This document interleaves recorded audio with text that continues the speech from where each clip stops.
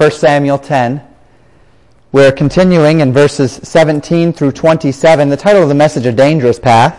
Many of these messages have been along the same vein. We're building to a climax here, and it might be kind of a subtle climax, but it's the climax nonetheless, as Saul is becoming the first king in Israel. Last week, we considered the filling of the Holy Spirit for ministry. We saw Saul filled with the Spirit of God, that he was given a new heart. The Holy Spirit filled him in order to prophesy, filled him in order to become the king that he needed to be for Israel.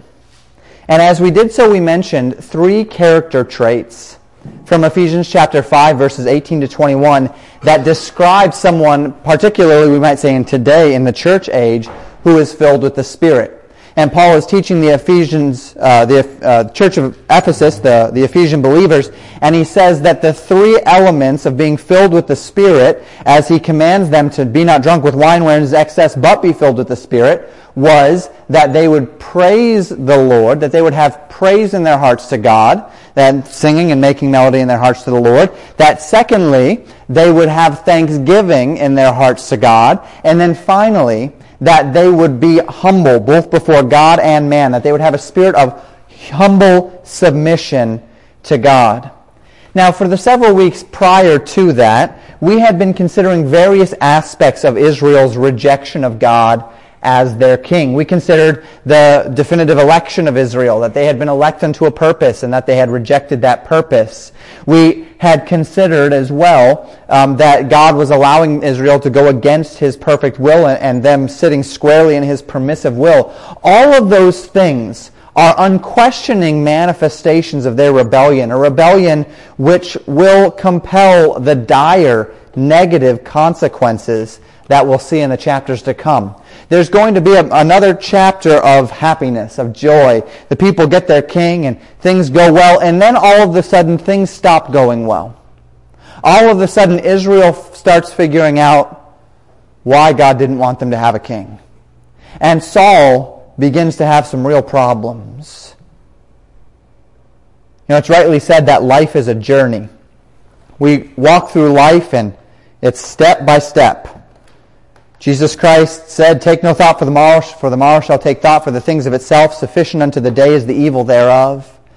He told us to think about today, to stay on track today, to do what we need to do today, and we're on a path. And Israel has put it herself as a nation on a very dangerous path here. Samuel is going to highlight that again today in a different way, and we're going to see it highlighted in itself.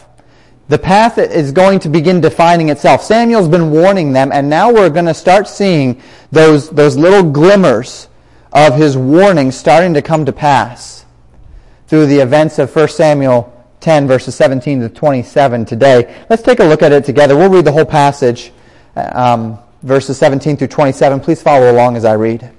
"And Samuel called the people together to the Lord, unto the Lord, and to Mizpah, and said unto the children of Israel, Thus saith the Lord God of Israel, I brought up Israel out of Egypt, and delivered you out of the hand of the Egyptians, and out of the hand of the kingdoms, and of them that oppressed you. And ye have this day rejected your God, who himself saved you out of all your adversaries and your tribulations. And ye have said unto him, Nay, but set a king over us. Now therefore present yourselves before the Lord by your tribes and by your thousands. And when Samuel had caused all the tribes of Israel to come near, and the tribe of Benjamin was taken, when he had caused the tribe of Benjamin to come near by their families, the family of Matri was taken, and Saul, the son of Kish, was taken. And when they sought him, he could not be found. Therefore they inquired of the Lord further, if the man should yet come thither. And the Lord answered, Behold, he hath hid himself among the stuff. And they ran and fetched him thence, and when he stood among the people, he was higher than any of the people from his shoulders and upward. And Samuel said to all the people, See ye him whom the Lord hath chosen, that there is none like him among all the people. And all the people shouted and said, God save the king. Then Samuel told the people the manner of the kingdom, and wrote it in a book, and laid it up before the Lord. And Samuel sent all the people away, every man to his house. And Saul also went home to Gibeah, and there went with him a band of men whose hearts God had touched. But the children of Belial said, How shall this man save us? And they despised him and brought him no presents. But he held his peace. We pick up today in verse 17 with Samuel gathering the people together to Mizpah. Now earlier in the text, earlier in chapter 10, we saw Samuel tell Saul to meet him in 7 days in Gilgal. And there Samuel would meet with Saul and they would reestablish the covenant in the kingdom. That has not happened yet. Gilgal, we mentioned last time, is of deep significance. We'll be looking at that in the next chapter as they get to Gilgal, that place of rolling. There the nation would refresh the covenant between God and the people under their new king.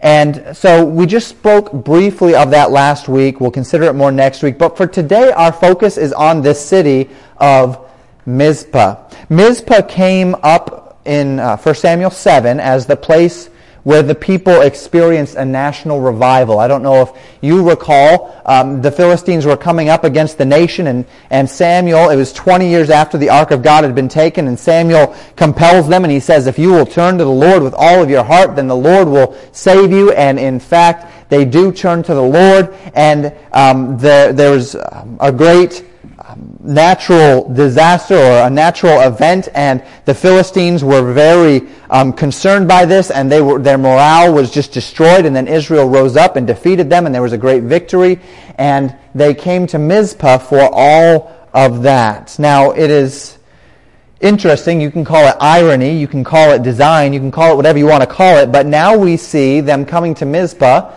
and many years later. And the king who represents the very rejection of God's plan for Israel is announced in the same place where God had given them a great victory. A place where not many years prior, God had delivered the people out of the hands of their enemies, not because they had a king over them, but because they had humbled themselves before God. I believe it was probably, if nothing else, a stroke of irony that this would happen at Mizpah. And as we continue in the text, the people gather together and Samuel speaks to them. And his first words are words of remembrance of all that God has done for them. And in many ways, everything that Mizpah represents. He says in verse 18, thus saith the Lord God of Israel, I brought up Israel out of Egypt, delivered you out of the hand of the Egyptians and out of the hand of all kingdoms and of them that oppressed you. Samuel is invoking the authority of God here. You'll see all throughout the Old Testament a prophetic template. When a man sought to represent God, when he sought to declare himself as a prophet of God, and he was giving the message of God to the people, he would lead off his message by saying, thus saith the Lord. And when you heard that, when Israel heard, thus saith the Lord, they knew that this man was claiming prophetic authority. They knew that he was claiming to be a spokesperson for God. And the moment that a prophet said, thus saith the Lord, he submitted himself to the divine expectation of the prophet, which was that he would never be wrong. That if anything that he said ever didn't, if anything he promised would come to pass did not come to pass, if anything he said would happen did not happen, he was to immediately be stoned. Because he had spoken in the name of the Lord, but he did not speak for the Lord, because it did not come to pass. He was a false prophet. And so Samuel invokes this authority. Thus saith the Lord God of Israel. He's one of the first to do so in Scripture as one of those first prophets of the Lord. And he reminds the nation of exactly what God had done for them. He says, remember my redemption. Remember the redemption of God. Remember how God had delivered you from suffering, from captivity, from the very deepest and darkest days of misery in the history of the nation. God reminds them that He brought them out of that He chose them, that He loved them, that He raised up a leader, that He empowered that leader, being Moses, and that He brought them out of Egypt with a strong and a mighty hand. They didn't deserve it, but God did it. They didn't earn it, but God did it. He provided for their every need.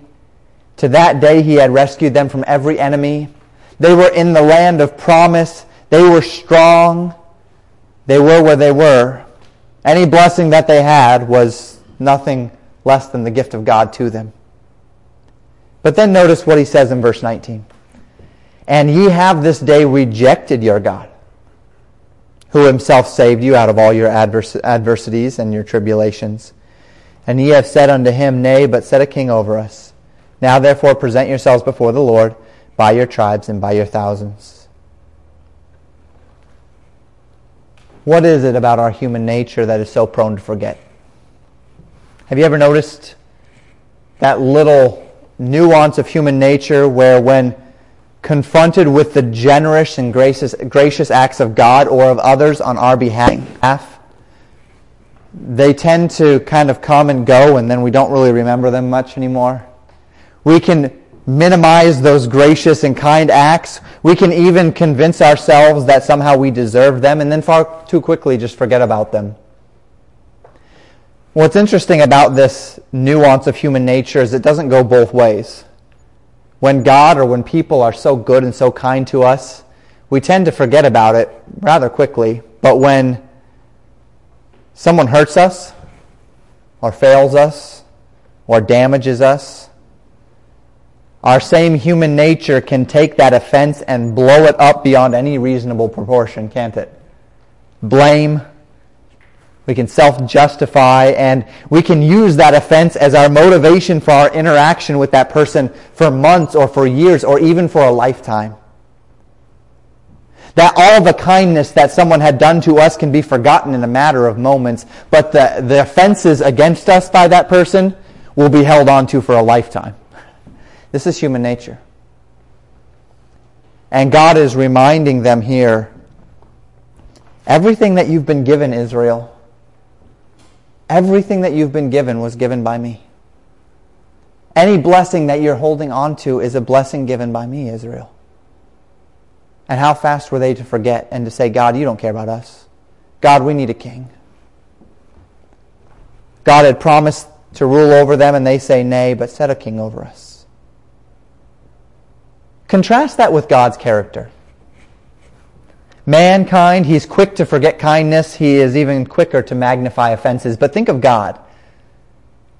How he describes himself in Scripture. How he manifests himself in Scripture. Quick to show kindness. And even quicker to forgive offenses. Samuel says, God himself has saved you. And you said to God, no, thank you, we'll take a king. Maybe the king will save us. Maybe the king will make us strong. Maybe the king will be everything that we think we want to be. We'll revisit that in our application today. Now it's time for the great reveal. Who is the man that God has chosen to be Israel's king? Samuel first calls the tribes together. He says, gather by your thousands, gather into tribes, and Benjamin is taken. The tribe of Benjamin is called. Now, it's likely that this was not just Samuel slowly revealing this to Israel. It's likely that he wasn't just sitting there saying, gather together, okay, Benjamin, gather together, okay, Matri. Likely there was a process of God showing a sign or a wonder to validate this in Israel's mind. You say, well, Pastor, why is that? Well, first off, we'll see a little bit later in the text that when they can't find Saul, the one who God has chosen, it says they inquired of the Lord further. And God said he is among the stuff. So it implicitly shows us that they are inquiring of the Lord here. But also, you know Israel. You've been reading your Bible. We've gone through just 1 Samuel, but you think about the Pentateuch, you think about Judges. Israel was hinged on signs. They had to have signs. They needed something to prove what God was trying to tell them.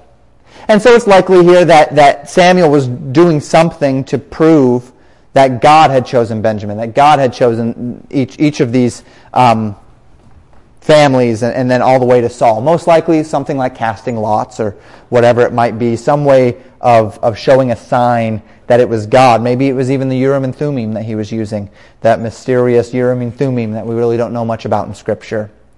Regardless, Benjamin is taken, and the nation is not contesting this. They're just eager to find out who the king is. And then the family of Matri was taken, and the Scriptures tell us that when that family came near, Saul, the son of Kish, was taken.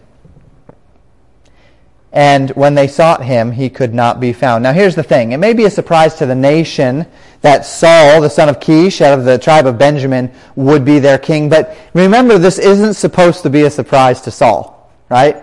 I mean, he's already been told. We saw this last week. He was prophesying with the prophets, signs, clear signs that he was to be king. A week before that, we saw him sitting with Samuel. It is not a surprise to Saul that he has been chosen king. It's not like one of those game shows or whatever it might be where there's a grand, shocking revelation as to who won or whatever the case may be. This is like the guy who gets the call that says, hey, there's a reward show coming up and you're going to get something, so you should probably be there. The guy knows he's getting something. The guy knows, Saul knows he's going to be chosen king. But Saul is absolutely nowhere to be found. However, since they had been inquiring of the Lord, it wasn't too hard to inquire just a little bit further. Lord, where is this king that you have chosen for us? Where is Saul? And the Lord, verse 22 says, answered, behold, he hath hid himself among the stuff. So we don't know what this stuff is. We don't know where this stuff is. There's thousands of people there in Israel, but Saul had taken his very large frame and he had effectively hidden himself so that no one could find him. And he had hidden himself among the stuff. Not a very kingly thing to do, is it?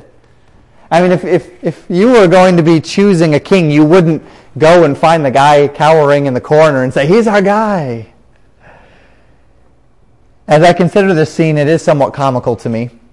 There are certain moments in your life where even if you really have no confidence in yourself, your future is reliant upon your ability to show a level of confidence. As a pastor, I'm not always 100% confident about a direction that I might be going. You pray and you trust the Lord and you lead, but I'm a young man and I'm leading a young church and sometimes experience has to be your teacher and these sorts of things. And there are times where I can just come before the membership and say, I don't really know what to do here. What do you all think? But there are other times where the church needs a leader. Someone who just reflects confidence. Even if I don't have the deepest confidence, there are times where I have to stand up and reflect confidence to keep the people going. This, I would think, would be one of those times where Saul would probably benefit from having a little bit of confidence, even if he didn't feel it. Where he would benefit from having a little bit of leadership here, a little bit of direction here. Israel is excitedly waiting for their strong and powerful new king to make his grand entrance to represent them before the nations, and he's hiding among the stuff. And he had hidden himself so effectively that the people only knew where he was because the God of the universe told them when they inquired of him. Now, all humor aside, though, there are indeed some serious lessons that we can learn from Saul's fear concerning things which God has called him to accomplish. We should never fear the will of God. We should never fear the direction in which God has taken us. We who know the character of God know that we can trust God, and where God leads, He enables and He provides. But when it's time to step in and when it's time to step up, the fears and doubts of this life can still creep into our hearts and make us kind of like a Saul, unwilling to assume the responsibilities that God has given to us, more desirous to hide among the stuff than to stand up and do what God has asked us to do. Maybe there's a time in your life where you were with an unbeliever and the Holy Spirit laid it upon your heart to witness to them, and you know you should, but instead you went and hid among the stuff. Maybe there's a time in your life where your church needed you to take on a leadership role, or your family needed something of you, and you felt as though you should take on yourself this responsibility, but you got a little fearful and you went and you hid among the stuff. God had called Saul here. God had promised him through the prophet of God, through signs and wonders, that he was called to do this work. And the fact that he was hiding among the stuff is as much a reflection of his lack of faith as it is his character. I remind you that in 2 Timothy chapter 1, verse 7, the Bible tells us, God hath not given us a spirit of fear, but of power, and of love, and of a sound mind. We know when we find ourselves in the face of God's clear direction or God's clear expectations upon us as ministers, as believers, as leaders in our homes, our families, wherever it might be, our jobs, that when we hide among the stuff in fear, this fear is not an outworking of God in us, but rather our own lack of trust in God's power or God's promises or God's provision or God's protections. We know that that spirit of fear is not of God because 2 Timothy 1:7 tells us that God has not given us a spirit of fear, but of power and of love and of a sound mind. And this is where Saul found himself on that day. He found himself hiding among the stuff. And if Saul's actions with respect to this hiding thing were not enough, the people's reaction is really interesting as well. I find their people's reaction almost as comical as the fact that Saul was, I think of this man that stands head and shoulders above Israel, hiding in the stuff, and they have to inquire of the Lord, and God kind of points his divine finger and says, he's right here, and Saul, yeah, I'm here. Sorry, I just, whatever, dropped quarter. Well, I don't know what he said or what he might have been thinking, but he's hiding among the stuff. But you would think that this would start to make Israel a little nervous, right? It would sure make me nervous about my leader. If my leader is hiding among the stuff, I'm giving up God for this. I'm dethroning God for this. And yet their response, as soon as they see him, they are such a carnal people. They're so stuck on the external. Verse 23 says that when they finally got him, he stood among the people, and he was higher than any of the people from his shoulders and up. So maybe they were a little concerned, but then they see him, and they're like, okay, where is he? Oh. That's him right there. And all of a sudden, this big, the Scripture said he was tall. The Scripture said he was well-favored. He's a big, handsome, strong guy. He's a warrior-looking guy. And, forget about the fact he was hiding among the stuff. This guy looked the part. And immediately, the people, whose discernment seemed to be a little more than an extension of their superficial desires, they were so pleased. Here's our king. Here he is. He was hiding among the stuff. This is not really great king. But yeah, it's okay. He's big. It's great. So Samuel tells the people in verse 24, see him. This is the guy the king that the Lord has chosen. See that there's none like him. You wanted the guy that can represent you before the nations. You wanted your poster child. You wanted the one who can stand up and look big and look great.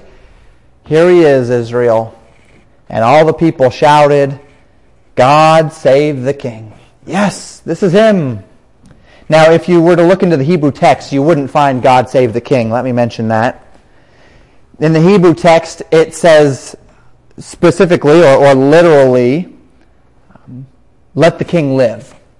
If you were to look at more modern translations, they'd probably have long live the king in the Bible. That's certainly a better, more literal translation of the text.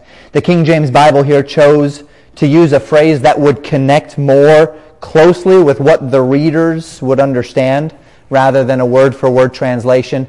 They do this from time to time. Now, they did put a footnote. If you had a King James Version with footnotes, which I don't know if they even print one today, but in the footnote of the King James Bible, they did offer that alternate translation, long live the king. But God save the king was a far more British way to describe what was going on here. And this happens from time to time in the King James Bible, that though it is a formal equivalent translation, a word-for-word equivalent, they do take license sometimes with these euphemisms. In fact, the British national anthem is, right now it's God Save the Queen, right? But if they were to get another king, it would become God Save the King. So it's a very British expression, God Save the King, something that the people would have well related to back in 1611 when the Bible was initially translated. And so that is why it's written the way it is. But do know that that's not a literal translation of what was said there. The literal translation, better reflected perhaps in some other Bibles, is long live the king. As we consider this scenario, Saul's now standing there, head and shoulders above the people. The people are crying, long live the king.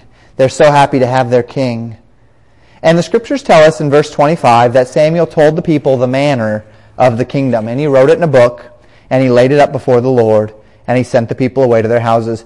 Presumably, this book had the expectations of how the king was to interact with the people in relation to God. See, the king, Saul here, or any other king in Israel's history, had a unique relationship in that he was becoming the king of a theocracy.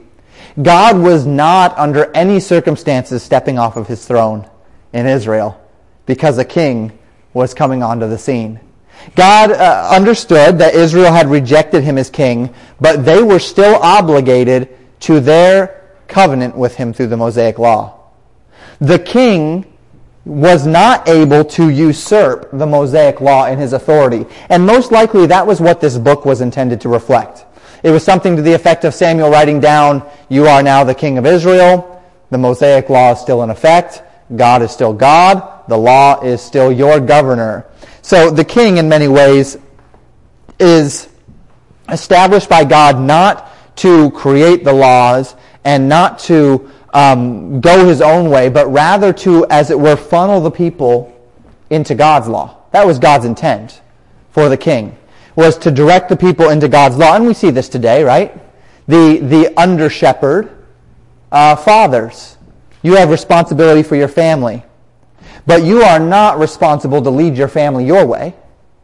Right? You're responsible to lead your family into God's way. So though you are the authority in your family, and you will answer to God for that, God is the ultimate authority. Husband and wife, it's the same thing. Wives are to submit themselves to their own husbands as unto the Lord, but husband, you are to lead your wife into Christ. Church is the same way.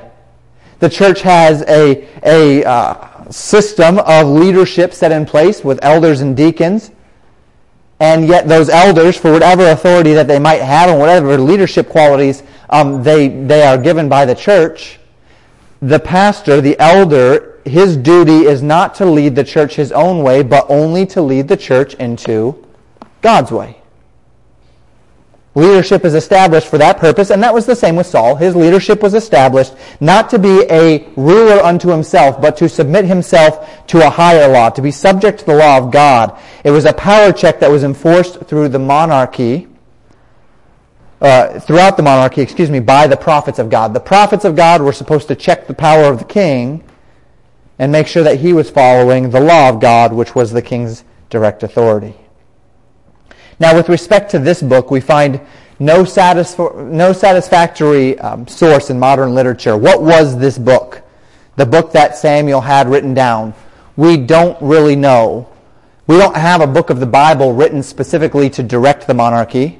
We have a very small portion of Deuteronomy 17, verses 14 through 20, that's intended to direct the monarchy, tells the king a little bit about their authority and where it ends. But we don't have this book. It seems that it was lost in history, and that should not surprise us, because as you continue reading in 1 Samuel, 2 Samuel, 1 Kings, 2 Kings, 1 and 2 Chronicles, all the way through, you'll find that they pretty much ignored the book anyway. No king did a very good job, save David, of following God. And so the book was pretty well marginalized and ignored anyway throughout the history of Israel. Well, the people go home, and Saul goes home as well. And this is where we find out Saul's home is Gibeah for the first time. And he goes home to Gibeah, and the Scriptures tell us that there was a band of men who went with him, whose hearts God had touched. Saul was now the Lord's anointed. And whether or not he had been God's first choice, or whether or not he was kind of a wimpy guy sometimes, hiding among the stuff and such, he was now God's elect. And with that position came the delegated respect of Israel. Israel was expected to respect and honor this man, not because of his character, but because of his position. He was the Lord's anointed, and he was to be treated like it. We considered this principle just a few weeks ago in Romans 13 with respect to government, that governments are set in Scripture to be ordained ministers of God, and to the extent that God has given them authority, Now, when they usurp their authority, it's a different ballgame. But to the extent that they have authority given by God, we are expected by God to submit ourselves to the government's authority. Their authority is backed by divine authority. The government is God's elected representative in order to make and enforce laws. And we are expected, to the degree that they have authority, to submit ourselves to it. It's the same thing as well with children. In Ephesians chapter 6, verses 1 and 2, God tells children to obey their parents in the Lord and to honor their father and their mother. This obedience and this honor is not intended to be because they're good parents. It has nothing to do with the character of the parents. It has to do with the reality that God has ordained your parents over you, that they are your authority. They are the elect of God as representatives of God to you. And whether or not they deserve it by their actions, by their position, God has given them authority over you, and you are to submit to it. We see it in the husband-wife relationship, that wives are commanded by God to submit themselves to the God-ordained authority of their husbands in every context where God has given the husband that authority. We see this in Ephesians 5:22 and 23. For a wife to resist the authority of the husband where God has given him that authority is for the wife to literally resist God himself as the one who has ordained that authority. We see it in the employee-employer relationship, the servant-master relationship as it's called in our King James Bibles. Colossians 3:22 tells us, among many other scriptures, that God has ordained those who are employees, particularly born-again employees in the New Testament, to submit themselves to their employers in every area that employer has been given legitimate authority by God. As with every other relationship, our obligation extends only as far as their God-given authority, but if I resist the authority of my employer, I am resisting the God-ordained authority over me. I am resisting God himself. And it's also seen in the church relationship. 1 Peter 5:1 and 2 speaks about elders which have the responsibility to lead, not by a heavy hand, but by willing example. And yet those who choose to place themselves under the authority of a body of believers are submitting themselves to the leadership of that church as their God-ordained authority, and to the degree that God has ordained that authority. When a man goes outside the realm of his authority, of course, there's no obligation there. But to the degree that God has given elders and deacons authority, to resist that authority is to resist the authority of God. And so there's all of these institutions in our lives where we see this concept, that to resist the authority that God has ordained, to resist the one that God has elected to that authority, is to resist God himself. And that is the mindset that these good men have as they follow Saul. That God had laid it upon the hearts of these men to go with Saul. God had touched their hearts. And this was more important because if you remember last week, we learned from earlier in 1 Samuel 10 that near where Saul's house was in Gibeah, there was a Philistine garrison. The Philistines were still in charge. And because they were still in charge, Saul would need protection. They probably weren't just going to roll over, right? And accept the fact that Israel had just ordained themselves a king. After all, the Philistines were in control here. And they would likely be not happy and would come after them, and we will see that happen next week. And as we close out the chapter, we see the contrast between these good men whom God had touched to support God's anointed and a group of men who refused this guy, who said, "What can he do for us?" who despised him. And the scriptures call them children of Belial. We haven't seen that word Belial come up since 1 Samuel chapter 2. In 1 Samuel 2, remember, it was equated to Hophni and Phinehas, the children of Eli, the high priest at the time. Perhaps you recall that the word Belial literally means worthless and carries with it a connotation of being evil or being wicked or being sinful. It's not just about being worthless, but it's about being spiritually worthless. And God literally says that these men who refuse to support the anointed of God are children of worthlessness, children of Belial. They have rejected God because they have rejected God's king. And that's interesting, isn't it? Israel rejects God as king and wants a king. God ordains a king. Now a group of men are rejecting the God-ordained king. These are just rebellious people. Certainly children of Belial. And the Scriptures tell us that as contrasted with the men who followed Saul in loyalty to the Lord's anointed, these men, knowing that Saul was chosen by God to lead the nation, despised him, did not honor him as they were expected to do. They refused to recognize Saul's authority, and in doing so were by extension rejecting God's authority. Now, as we've walked through the text today,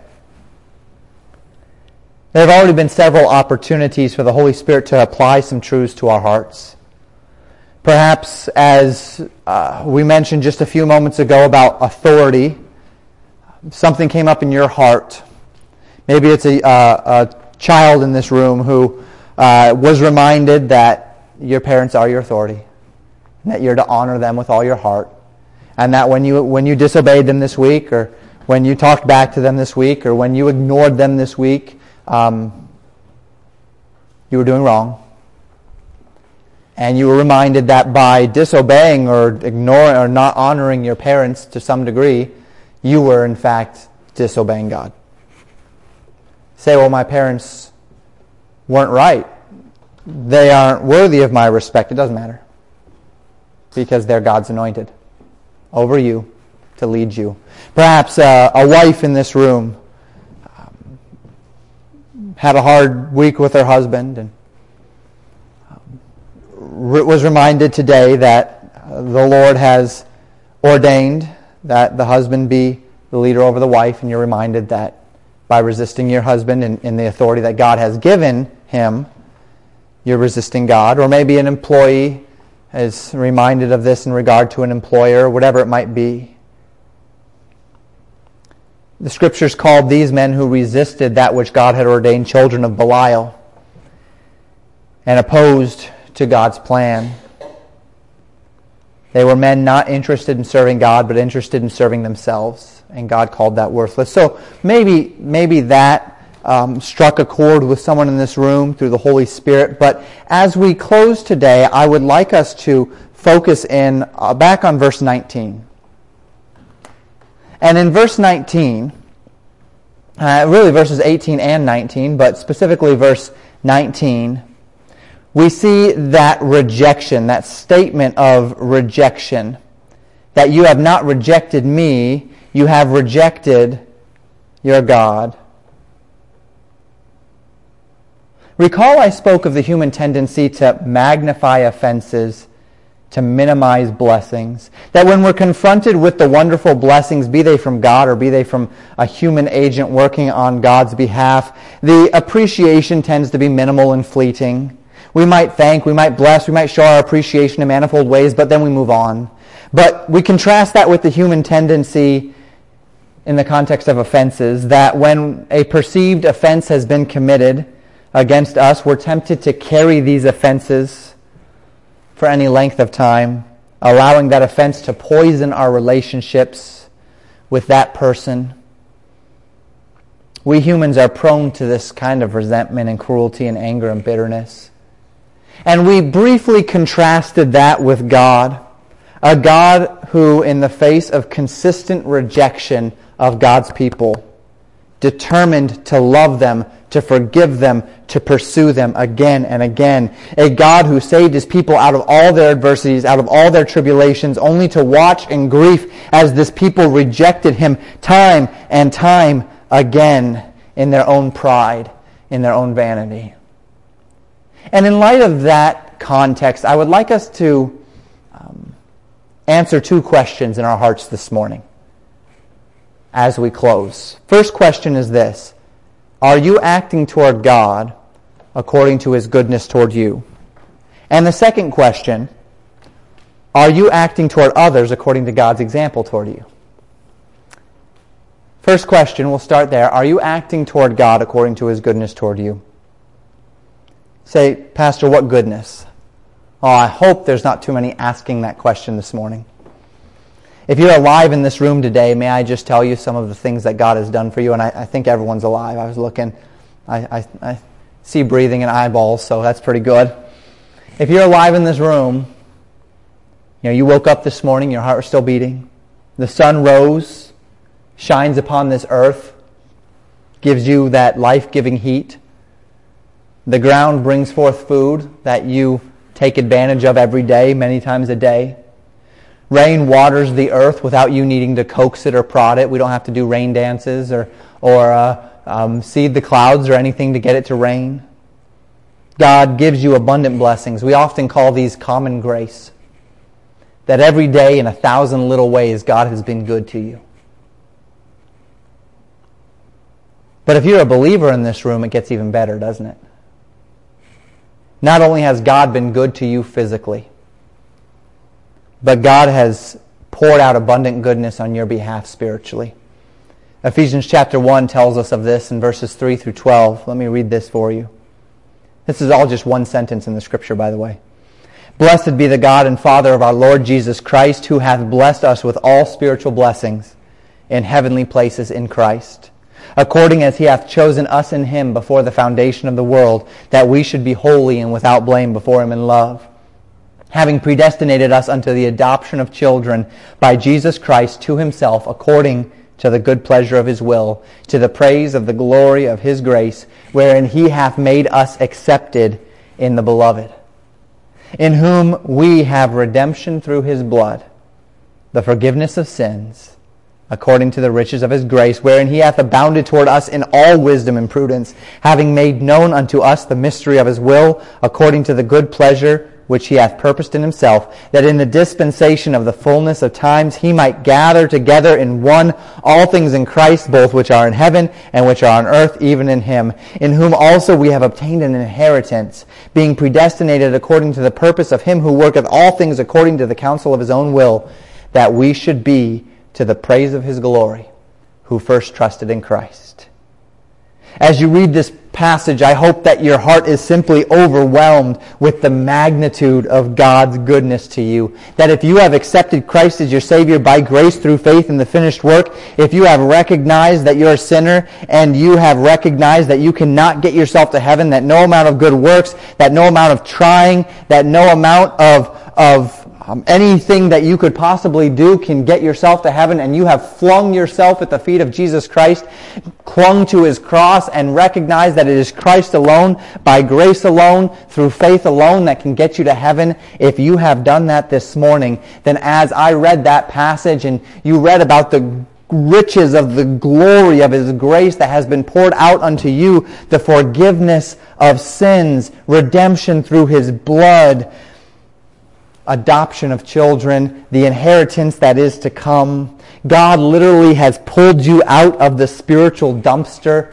and placed you in the King's house. He has redeemed you from a life of cruel and of vicious abuse at the hands of sin.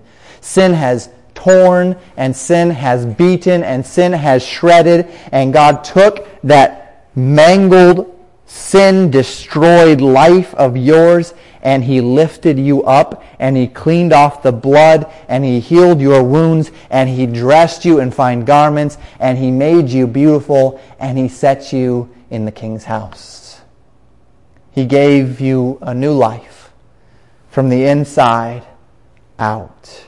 He gave you true purpose. The world is every day longing, scraping, clawing, digging, doing whatever they can to find purpose. And you wake up every morning with a purpose. He gave you true love. The world is doing everything they can to find love, to fill their need for love in any way they possibly can. And even on your darkest day, you have the unchanging love of your Heavenly Father. He gave you peace. The song my wife sang just before the service. Oh, the world wants peace, don't they?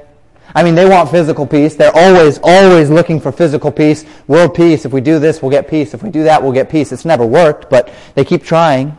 More education, peace. Destroy the guns, peace. It's not working. But they're looking for it. People are looking for peace in their own hearts, aren't they? They're using pills. They're using the consumption of goods, material gain, whatever they can do to try to find peace. And you wake up every morning, and whether you're rich or poor, whether you're healthy or you're ill, you have been given a peace through your Lord and Savior Jesus Christ. And the thing is, you didn't deserve any of it. You didn't deserve a bit of it. You didn't earn it. God gave it to you. And He gave it to you because He chose to. Because He loves you. But I wonder, for we who are indeed recipients of these blessings in Christ, of God's manifold goodness toward us, if we've not found ourselves having a little bit of Israel's attitude there in 1 Samuel 10. That in light of all of God's goodness, in light of so great salvation, in light of our redemption and our deliverance from the slave market of sin, if we have begun to lose sight of God's goodness, if we've begun treating God and His gifts and His blessings with a bit of disdain rather than with thanksgiving, if we've begun to see the Word of God as a barrier to our happiness rather than the very source of our happiness, if through some deceit of Satan we somehow think that we deserve God's mercy, that we deserve God's grace, so that when something bad does happen to us, we look up at God and say, God, what did I do? I don't deserve this.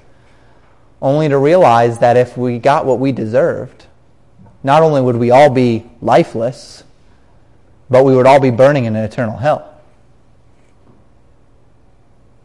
Should God's redemptive work not compel us to obedience? Should God's overwhelming grace in our lives not develop in us such a deep love and appreciation for Him that we would literally go to the ends of the world? We would give whatever we might have. We would yield any earthly love if only we might reflect back to God just a little bit of everything that He's reflected to us just in this day, much less throughout our entire life. Of everything that He's reflected to us through His Son, Jesus Christ. Is God not worth our everything?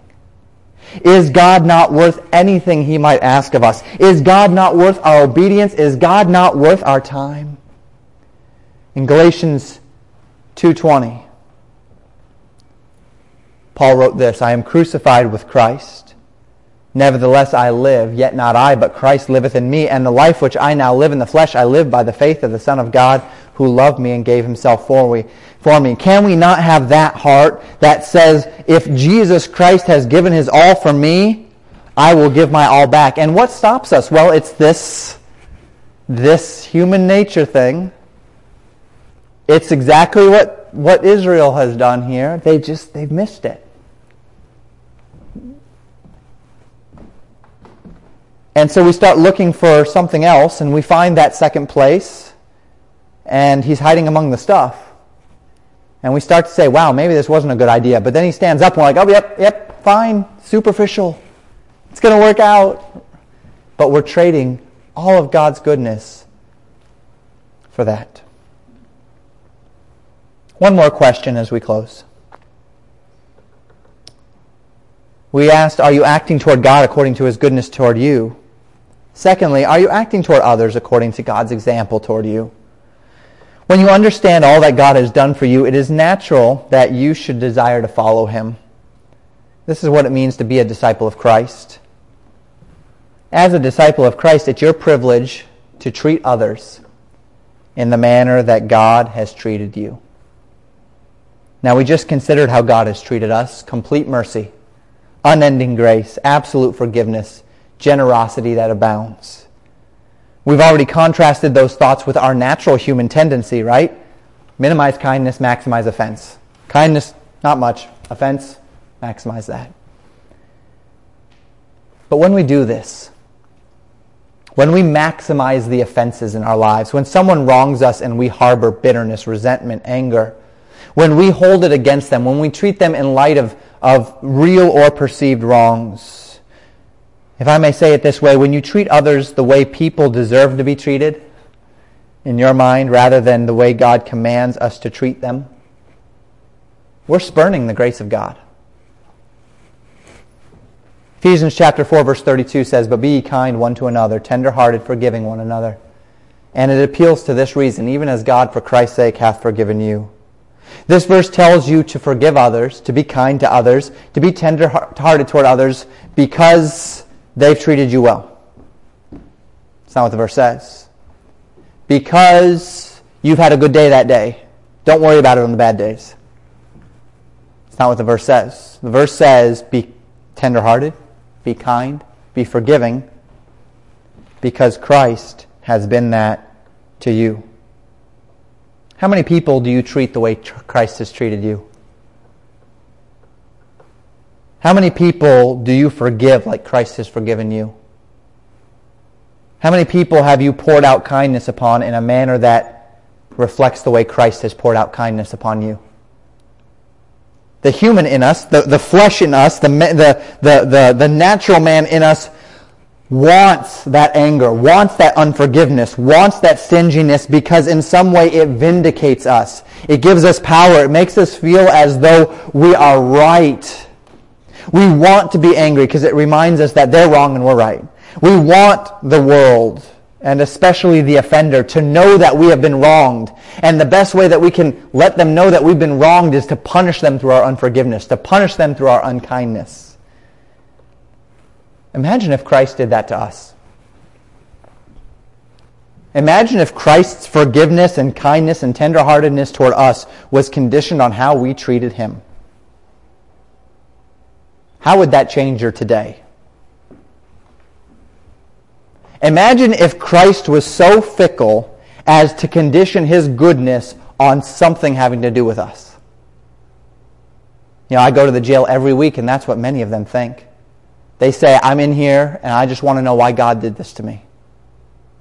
And it's a great way to remind them, or to show them for the first time perhaps, that that's not how God works.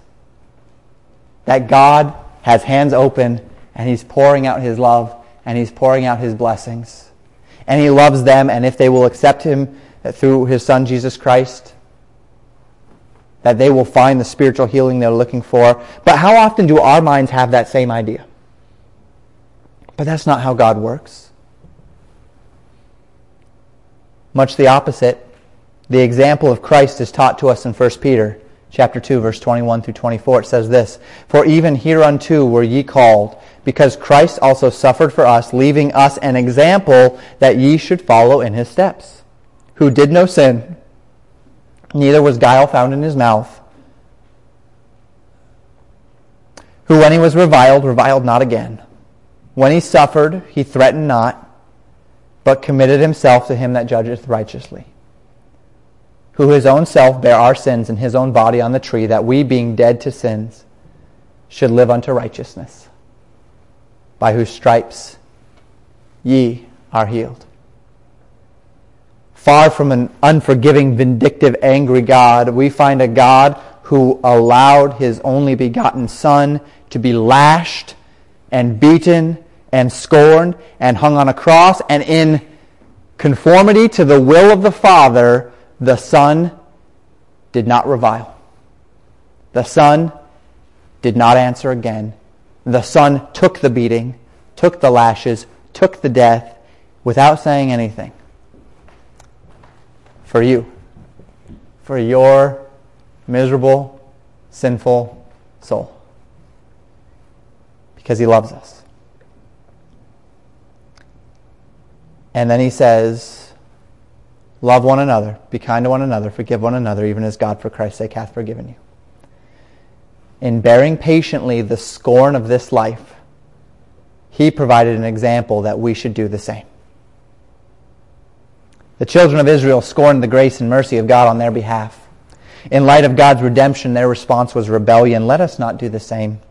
Whether it be your relationship with God, are you treating God according to His goodness toward you? Or whether it be your relationship with one another, are you treating that brother, sister, child, parent, co-worker, church member, according to Christ's treatment of you? Or are you treating them with worldly, fleshly motives?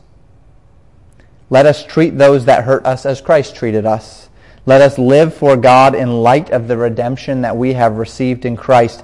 Let us be children of our Father in heaven. And the Bible says that in doing so, not only will we please our Heavenly Father, which should be enough, but we'll also have the privilege of shining the light of the truth of God's Word into the hearts of a very dark world.